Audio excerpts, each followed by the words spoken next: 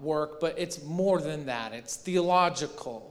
It is informative spiritually. God works through these scriptures to transform our lives. We believe that they are Holy Spirit inspired through Luke.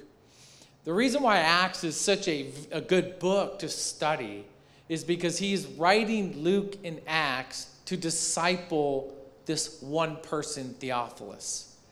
And so if you're ever looking in a way to go, man, I really want to know the gospel, I really want to feel like it's personal to me, read Luke and Acts, because it's written to disciple someone if you want to be discipled through the scripture. The Acts is the birth of the church age. When Christ came, died, and resurrected, it ushered in the age of the church. We are a part of the age of the church. I'll say this every single week until we are done with Acts, that you are a continuation of the book of Acts. God is still moving through his church. He is still doing his work. God is not dead in what's happening within the world and within our context. He is continually moving his church forward. And by the way, if you ever worry about the times you may be living in or the times that may be ahead of you, just remember this one thing we're going to hear all throughout Scripture is that what God sets in place, he will finish it. So when you freak out and you worry and you think, I've heard people say this, and I don't want to harp on this too much because maybe you've said it. I clearly have not because I have 4 kids, but people have said, I don't want to bring a child into this world. When I hear it, I go, I hear your worry, but it's not a statement of faith. Because what God has said he's going to finish, he will finish. So evil will not take over. God is always in his lane. The king, I think ultimately what we looked at last week is we looked at Stephen and his character. You know, what makes a godly person, a kingdom character? And Stephen possessed them. We spoke about it last week. You can go back and listen to that. But this week we're moving in a different direction. This week Stephen has been placed up on trial, and he is being accused of 3 things. 3 things that will kill you. 3 charges that warrant the death sentence. 3 capital crimes levied against Stephen. 2 false witnesses come forward, and they levy these crimes against Stephen as he's just preaching the gospel. He's serving the poor. And serving those who are underprivileged. This is the kind of person he is. He's out preaching the gospel, especially to those who are on the outskirts of power. Those who are what we would call Hellenistic Jews. They weren't on the inside of the inside. And he's preaching the gospel at his own synagogue where his own people are hearing him. And they bring charges against him. And they want him gone. He is unjustly tried. This is a show trial that's happening. I think they got Stephen because he wasn't one of the popular ones. Do you know what I'm saying? You can't get Peter. You take him out, it's too big of a deal. And so they go after Stephen. This is an example they want to make with Stephen. And ultimately the charges are this. Number 1, first and foremost, they say that Stephen is blaspheming God. That's a death sentence. They say that Stephen has spoken against Moses and the law. And they say that Stephen is speaking against the temple now. And even saying that he will destroy the temple. Stephen is quoting Jesus and saying, hey, listen, Jesus said he would tear this temple down in 3 days and rebuild it, of which he did. And Stephen's representing that. But the first one, you can tell by the behavior of those accusing him, and especially about how Stephen accuses them later, that they don't really care that much that he's blaspheming God. What they do care about is him speaking, what they are hearing, he's speaking against the law by saying that Jesus fulfilled the law, and by speaking against the temple of which they are in charge of. These are the 2 ones that they most don't like. And so you can see the politics in what this trial is doing. Now, you have to know this. This is the 3rd sermon, the presentation of the gospel, that this group has heard. The inner circle of the inner circle. And he's standing before the Supreme Court of that day. And this is the last chance that they get to hear the gospel in this way. And it ultimately ends this type of ministry within the city of Jerusalem and then goes out and begins to change the world. I titled this message Salvation History, because what Stephen does so well in chapter 7 is he presents a beautiful, concise version of salvation history throughout the Old Testament. He connects, and if you ever have read back in the Old Testament, you go, I don't really understand it fully. This is a beautiful way to see how everything in the Old Testament is pointing to this very moment of Jesus, and it bridges the gap between what will ultimately become the New Testament as well. But I subtitled this, The Promises Fulfilled by a Faithful God. I think that many of us have experienced heartache, disappointment, and setbacks. But what Stephen lays out so well is that this God who makes his promises fulfills them. No matter what you do to stop them, and no matter what anyone else tries to do to stop them, he will fulfill them. Philippians, Paul wrote that God will finish what he started in you, this good work. And so there are many times where I've spoken with people of the church, and I myself, I got to be honest, have been very tempted to fall into almost like a defeatist, God, where are you? Where I have to remember what he says in Philippians, that even though the place I may be in, God says, I will finish what I started in you, this good work. Don't worry.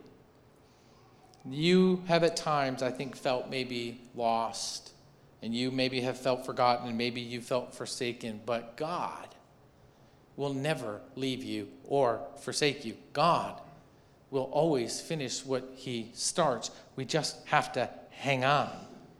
I think this passage, it's in Colossians, is a really good way to frame the message that Stephen's going to preach, and it's widely acknowledged, but Stephen possessed this scripture himself. Paul wrote the scripture in Colossians. Paul was here when Stephen is murdered.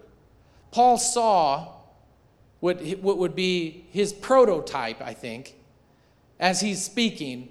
Paul saw these things embodied in what Stephen was teaching, and Paul then later writes about it. He says in Colossians 1:26, this message was kept secret for centuries and generations past.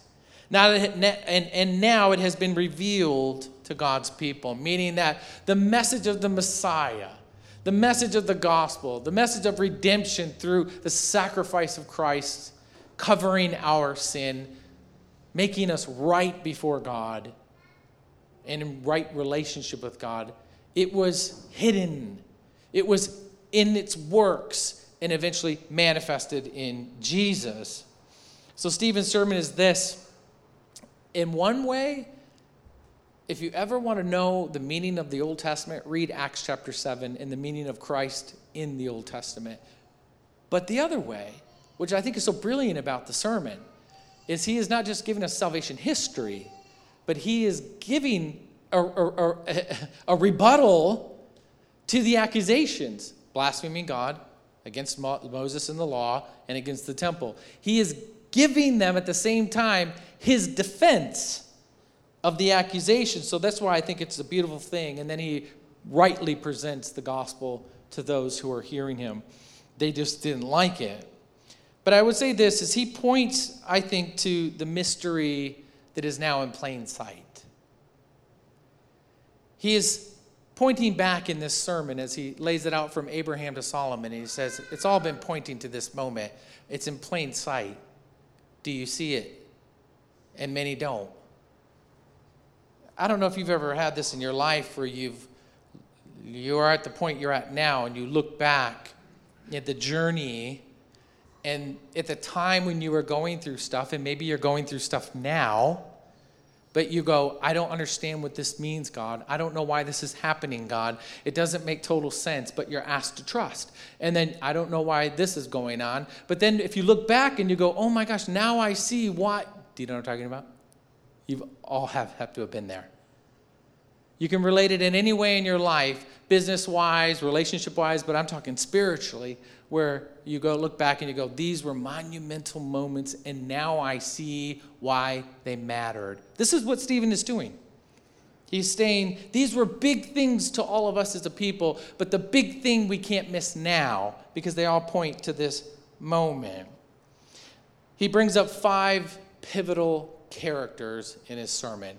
And we're just going to go one through one. I'll read most of the sermon because it's a pretty long chapter, but it's meant to be read as one altogether. But I'm going to stop and we're going to point out some takeaways. We're going to point out some things that we can go, oh, that also relates to me today now. Oh, I see where he's going with this. Now remember his accusations. There's 3 of them. And you're going to hear what he is defending himself in his sermon. Let's say Acts chapter 7, verse 1. And the high priest said, are these things so? The 3 accusations. And Stephen said, brothers and fathers, hear me. The God of glory appeared to our father Abraham when he was in Mesopotamia, before he lived in Haran. And he said to him, go out from your land and from your kindred and go into the land that I will show you. Now, here's the first thing he points out, is that God wasn't dwelling in a temple. Abraham didn't meet him at a sacred place. God met Abraham in the wild. And so this is first and foremost pointed out. And not even in the wild, in a place that was not even the promised land, and a place that was a heathen land. That is where God met him. And I think a lot of us in the way will be like, I can only meet God when I make my way to church and I meet him right here. But you have lost the plot here. God doesn't just dwell here at the church. God has met you a long time ago when you were at that really dark place and you were asking God, like, how could you ever love me? Or God, where are you? And God's like, I'm like right here in the wild with you. And so he points this first and foremost. And I'll summarize the rest of what he says.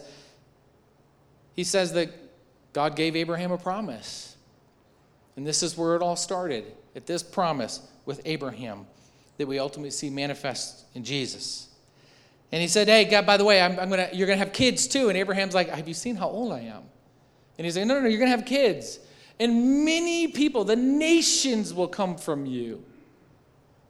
And it's almost laughable, but God gives them this promise. I don't know if you've ever had one like that. And then he has Isaac, and he has Jacob, and then Jacob has 12 kids. And if you remember, these kids turned against their brother Joseph. And so this is where the story goes. So we have Abraham, and he tells this story. Abraham was met in the wild, but he believed a promise, and he lived by faith. I think a takeaway here is that God did meet him in the wild. It didn't matter. He didn't have to be in a temple. This is where he is poking at the temple here about their worship, almost in a way unhealthy of the temple. And he trusts God's word, and he hoped in his promise. And then faith, in spite of all of his circumstances, he chose to go where God led him. He left his family. He left his brothers. He left everybody.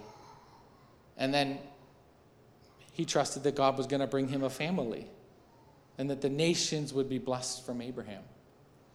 This was the beginning promise, and when God made it, he fulfilled it in Jesus. Hebrews 11:1 says, "No, now faith is confidence in what we hope for and assurance about what we do not see." That is faith. It's confidence in what we hope for, and it's assurance that God's going to finish what he started and is going to do what he said.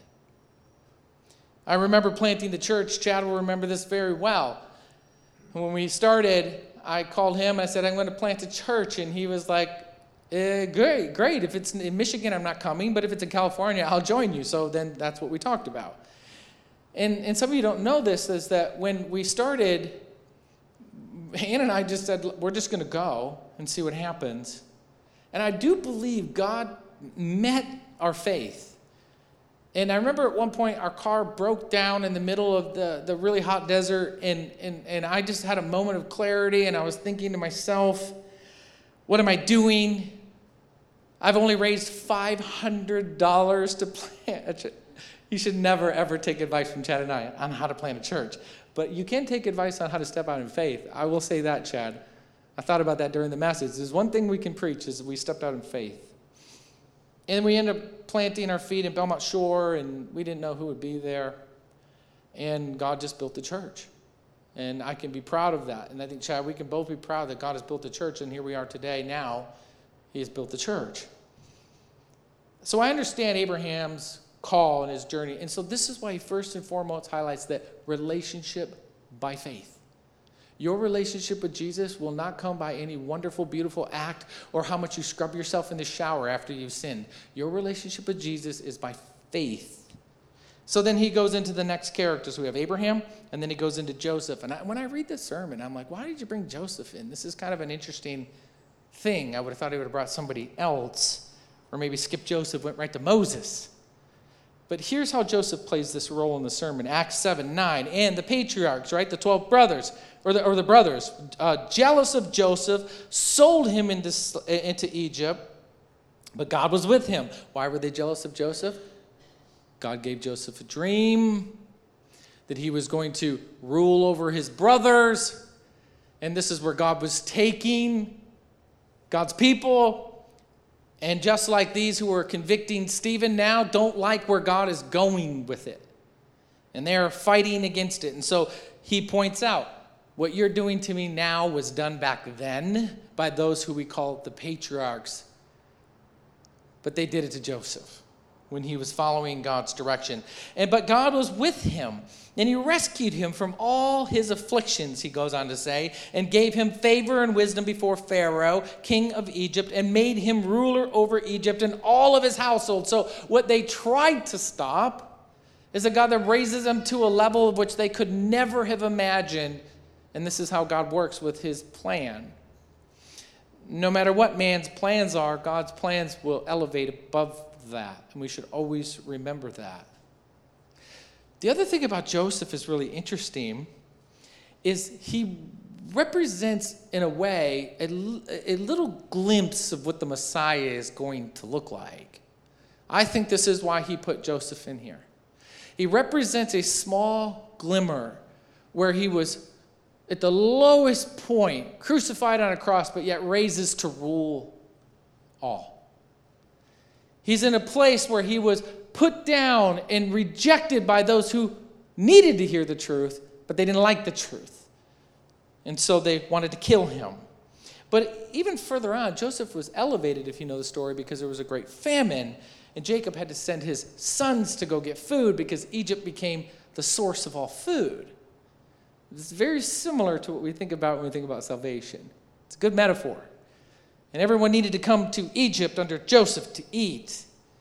And they saw him, and he revealed himself to them like Jesus reveals himself to us. And then he forgave them for trying to murder him. This is very, very close to a glimpse of what the Messiah is going to look like. Our takeaway here from Joseph in the sermon is that God's word was offensive to even the most religious at the time who had the promise. It was offensive, and he's pointing this out to those who have him on trial. And not only that, they tried to kill him because the truth landed hard on those hard hearts. They didn't like it. They wanted God to do what they wanted God to do.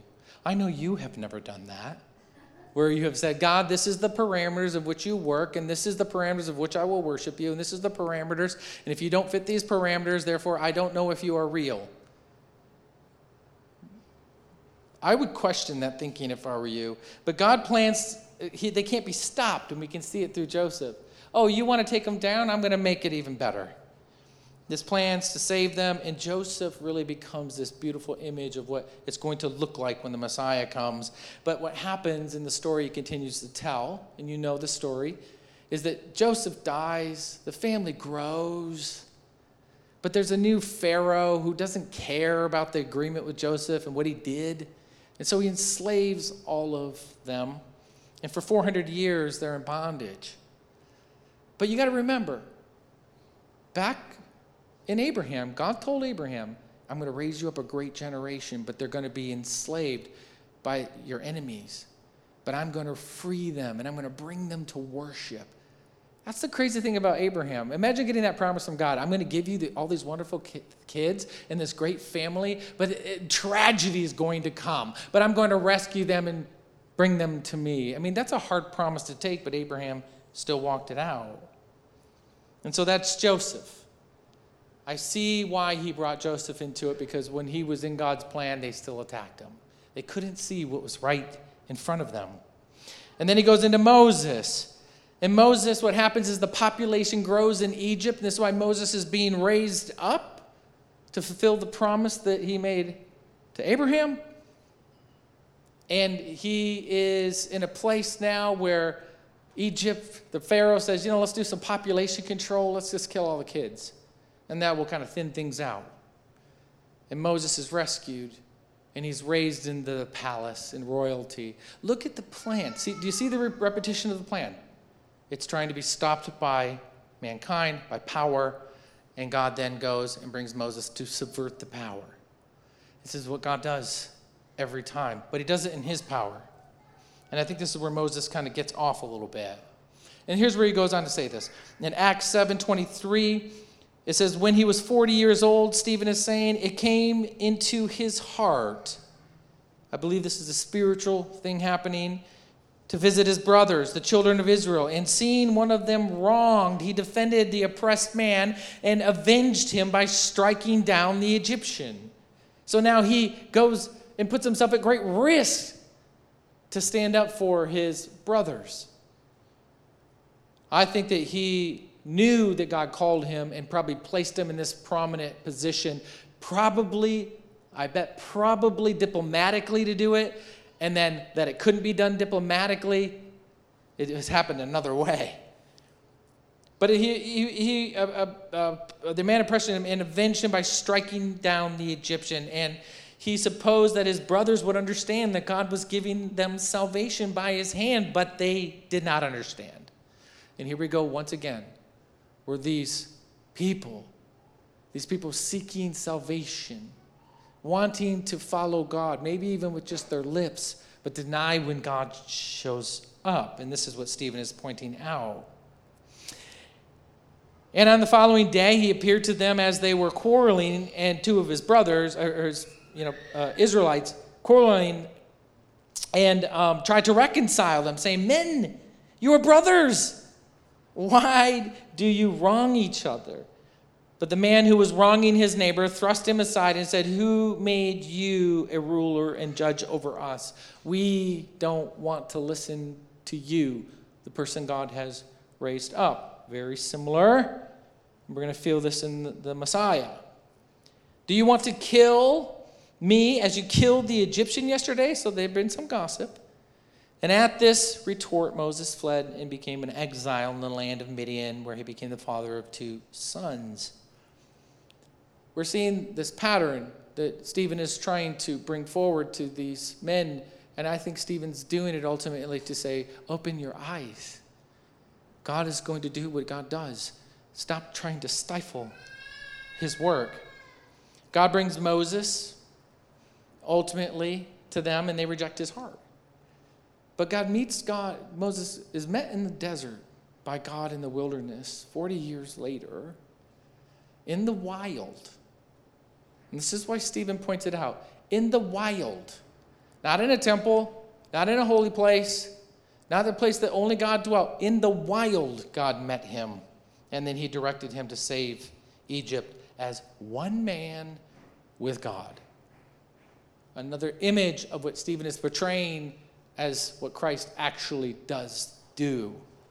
Now let's read this last part of Moses. It's a little bit longer, but let's get to the narrative here. Acts 7:35 through 43. This Moses, Stephen is saying, whom they rejected, saying, who made you a ruler and a judge? This man God sent to as both ruler and redeemer by the hand of an angel who appeared to him in a bush. He's saying, this person who they rejected, God actually brought him. This man led them out performing wonders and signs in Egypt at the Red Sea and in the wilderness for 40 years. This is the Moses who said to the Israelites, God will raise up for you a prophet like me from your brothers. This is 100% a prophetic call to who Jesus is going to be, the Messiah. It was quoted by Peter earlier. And it goes on to say, he received living oracles that were given to us, meaning the law and the 10 Commandments. Our fathers refused to obey him, thus thrusted him aside, and in their hearts they turned to Egypt, saying to Aaron, make us gods who will go before us. Now, let's stop there for a second. I know us in my faith when I would say, well, if I went through the Red Sea and I saw deliverance from the greatest superpower possibly the world has ever known, and I'm here out being taken care of in the desert, and I saw God lead us by a pillar of fire during the day, or a pillar of smoke and then fire at night, and then God is resting on this mountain, and Moses has gone up to the mountain, and when he goes up there, he is glowing. But that's not enough for me. I know we would say, but that would be enough for me. But look at the people. They're missing what God is doing right in front of them. We cannot be like this. We cannot lose what God is doing right in front of us, no matter what our circumstances are. So they say to them, listen, we don't like this God. Is essentially is what they say. We need to make a God that we can actually make with our own hands, that we create, and that we can control, and we can give ourselves rules from this God. They didn't like this God that delivered them. And so it goes on to say, and they made a calf in those days and offered sacrifices to the idol and rejoiced in the work of their hands. Look what we did.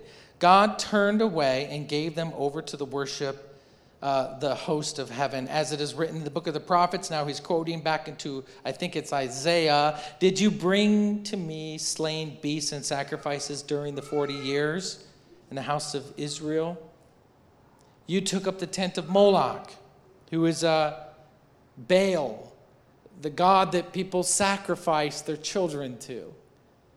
They were called the Phoenicians, Canaanites. They were a horribly evil people who thought that if they sacrificed their children, that God would help them. Moloch. They recently uncovered a tomb of 2,000 children in vases of which were sacrificed to Moloch. Just recently uncovered that. This was a horrible cult. And he's comparing what they did to worshiping these things that demand all of you. Why would you give yourself to that? It goes on, and he finishes up just with a little bit more, that they worship Raphan, which is the Saturn god, and images that you made to worship, and I will send you into exile into Babylon. So Stephen is quoting this, when you go after things that are of the earth, that are things that you can control, gods that you give yourself over to, they will demand everything from you. And this is what he's letting them know is, are we doing this with the temple? He's pointing at them. Has the temple become your idol? Is this where we're at now? That you hold God only to this because you can control it. They could never keep the law, is what he's saying. They couldn't do it. They veered all the time. Listen to Matthew 5:7 about the law. This is where Jesus refutes him speaking against the law. Jesus says, do you think that I have come to abolish the law which exposes sin, which is impossible to live up to, or abolish the prophets? Oh, I have come to, not to abolish them, but I've come to fulfill them, to complete them, to make them so you're righteous before God. And so, therefore, when I look at it, I think he did a pretty good job of refuting the temple accusation and refuting his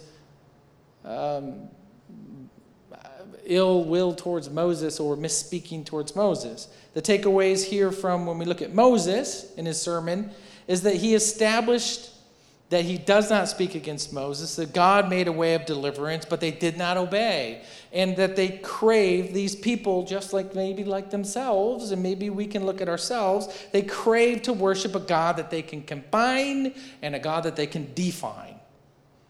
And they missed what was right in front of them. We have to be so careful with this. We don't want to be caught into that trap of defining God in a way that's right for us to worship him. that makes him, okay.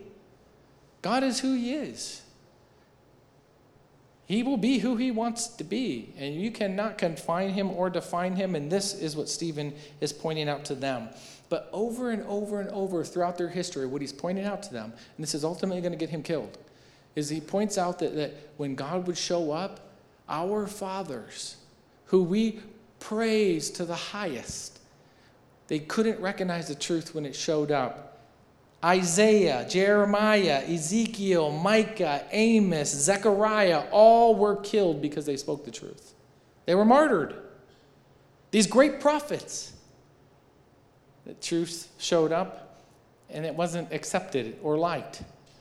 So their fathers did this. Even Moses, I was reading about a sibling dispute. Miriam and Aaron. They were arguing and they were saying, man, Moses he's married somebody we don't approve of. And he can't be the other one to lead. And they're starting to disagree with Moses and what he's doing and not trusting where God is leading them. And you know what they do? You know what God does? I've never seen it come to Jesus like this in the Bible before. He says, Miriam and Aaron and Moses, all three of you come here. And then he says, what you're doing is wrong. Moses is leading. And Miriam, by the way, now you have leprosy. And it was like, what?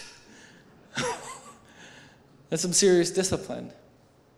Moses prayed and asked God to heal her, and he did.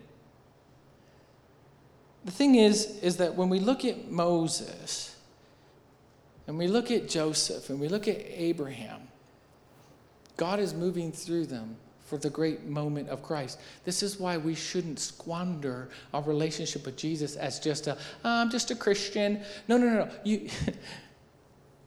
All of salvation history is so that you can have Christ in your heart. And what do we do with that?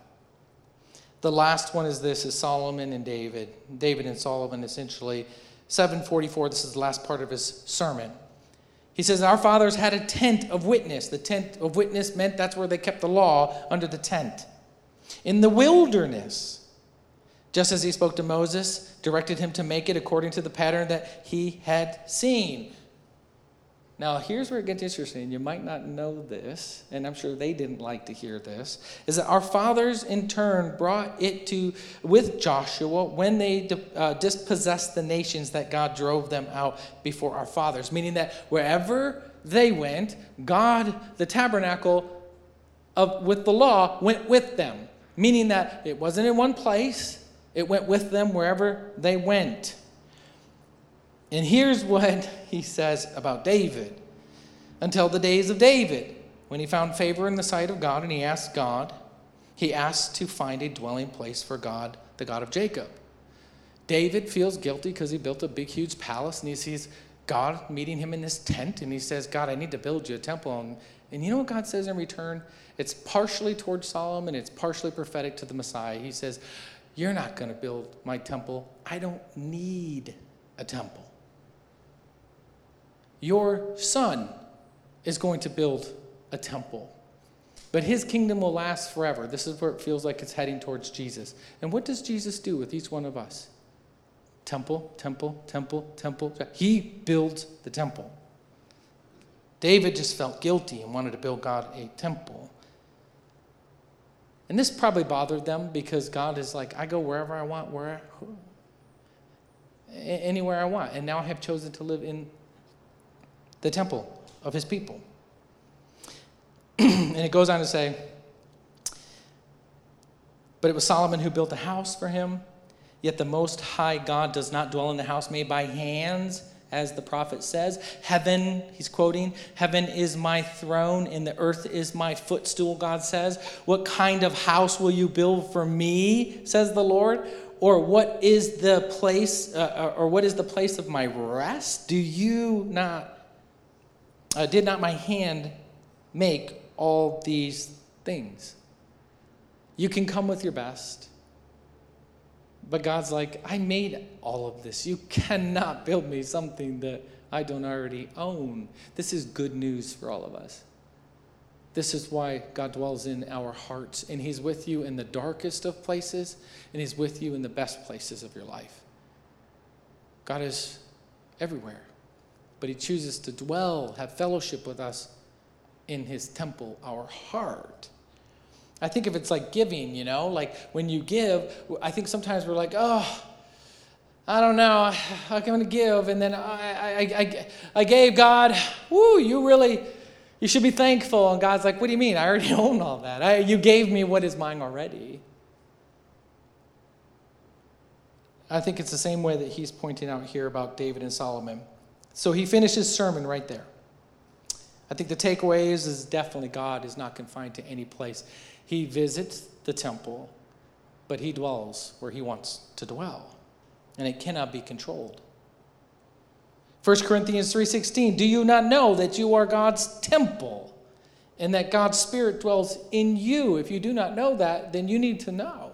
Now, Paul is writing to a people who are abusing their freedom in Christ, and they are going after idolatry again. They are going after things. They are allowing their bodies to sin, and he's going, don't you even know? It's kind of like this. We live however we want, Monday through Saturday, but then Sunday we're like, oh, thank you, God. No. You are not holy when you enter this place.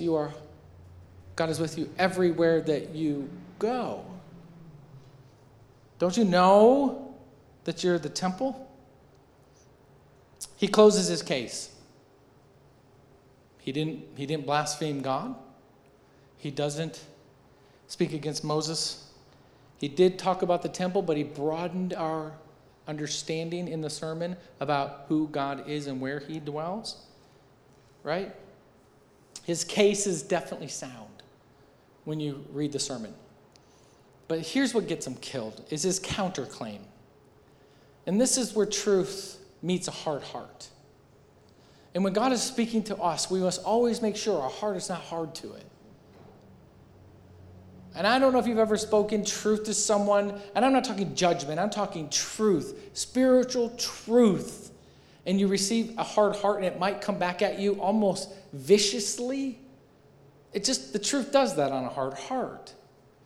But here's what happens, and we'll finish up with this. Acts 7:51 through 53, he finishes his salvation history, and then he goes into turning the table and saying, now I've got something to say to you.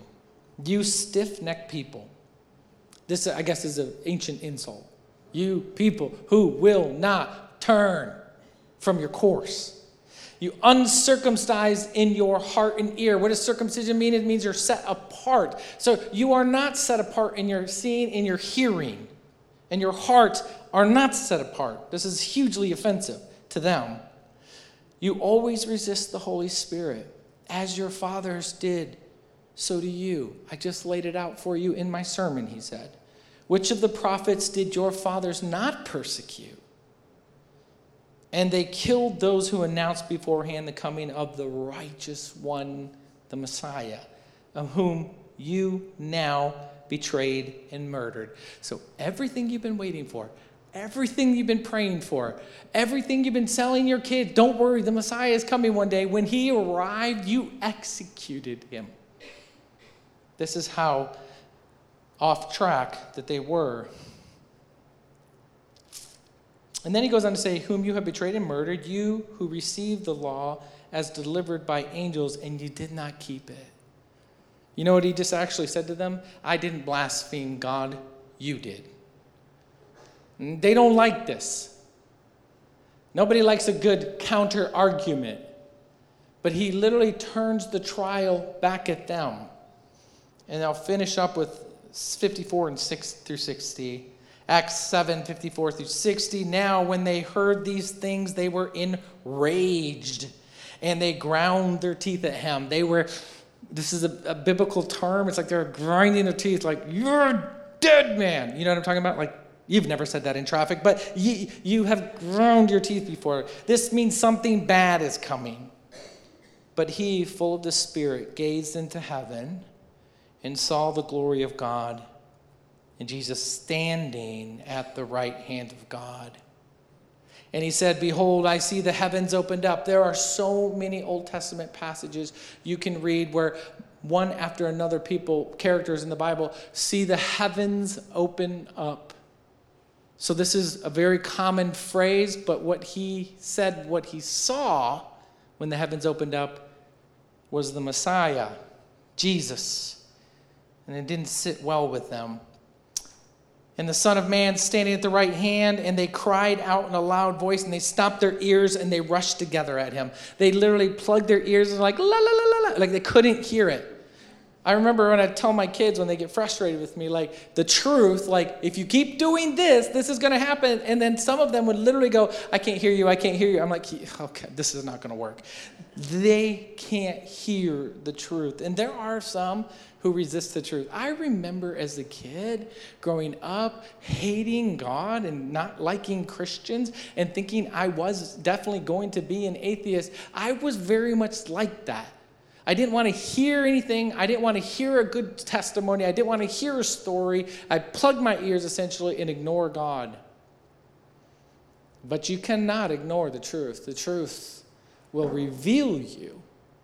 But ultimately, at the end of the day, we're accountable for when we plug our ears like that with God. And they cast him out of the city, which is in Leviticus. They said this is what you do when you stone someone who is in an egregious sin. And they stoned him. And the witnesses laid their garments at the feet of a young man named Saul, introducing which will be the next evolution of Acts. So this is the salvation history. What one means to do to stop and destroy the gospel, God then raises up something greater. And as they were stoning Stephen, he called out, Lord Jesus, receive my spirit, and fell on his knees and cried out in a loud voice, do not hold this sin against them. And as he said this, he fell asleep. This is very Christ-like, very much the same pattern. This was Stephen. I don't think we get enough great appreciation to who this great model of faith was. He didn't live long, but boy, did he live. He was full of faith and of the Spirit. He was courageous. He was very well versed in Scripture, and you can tell by his sermon. And he was convinced of the truth. He was convinced of it. He was full of grace, and he was empathetic towards their ignorance. This is a really good model of someone outside of Jesus that we can model our life after and walk and say, I want to let Stephen disciple me a little bit when I learn about who he is. But the funny thing is this moment when they killed Stephen, the promise that he referenced all the way back with Abraham, this is the moment it begins to be fulfilled, a part of that promise, because this killing of Stephen started such a persecution and destruction amongst the church, led by Saul, who will be Paul, spread the gospel to the Gentiles, to Samaria. And that promise that Abraham was given, it came to fruition through Stephen's life being killed. I can't think of a more amazing person to start that cause than Stephen, especially in how he introduced Abraham into his sermon. I would say our final takeaway is this: Jesus is the promise that God gave us. If you don't see it, you got to open your eyes. If you haven't realized, the world repeats.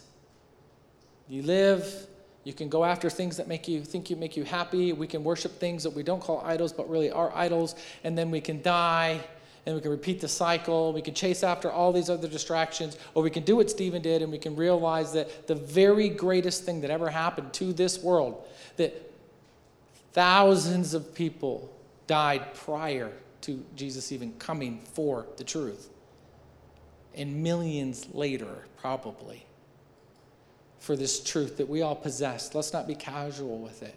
Let's not be comfortable with it. Let's live like Stephen, bold. Ultimately, God started the process of redemption, what was lost in the garden. I think Jesus fulfilled what we can take away from this, fulfilled what we could not do through the law. It was like lifting a burden you couldn't lift, and he lifted it for you. That the temple of God is wherever you are. And that truth, I think, ultimately is worth everything in this world. The lies are prevalent, but the truth is worth everything in this world, especially the truth of the gospel. I would say this, another takeaway is nothing can remain in God's way. It may try to block it, it may try to halt it, but God's promise is like a raging river, and whatever barricade that anyone tries to set up, or even you, he will bust right through it. We must be like Stephen in the way we live our life. Let's pray. God, we thank you so much for the example of Stephen. God, I personally am grateful for this great biblical figure who embodied the belief that you gave us life and everything, and it was worth dying for. And God, I just pray that we as a church and as individuals continue to increase our boldness and our passion for you. That God, like Stephen, we throw ourselves into your scripture so that when the moment is needed, we can rightfully articulate the gospel and the truth. And God, I just pray that as we walk out today, that not one of us will walk out feeling comfortable, but God, walk out feeling convicted and convinced of our faith. Like Abraham, like Joseph, like Moses, like David, like Solomon, like Stephen, and many, many more. And God, let us let go and go in your river of your plan. You will not let what you started not finish. You will do it. You will complete it. No matter what things look like around us, God, you will do it. We just trust and have faith in you. In Jesus' name, amen. Will you stand with me this last song?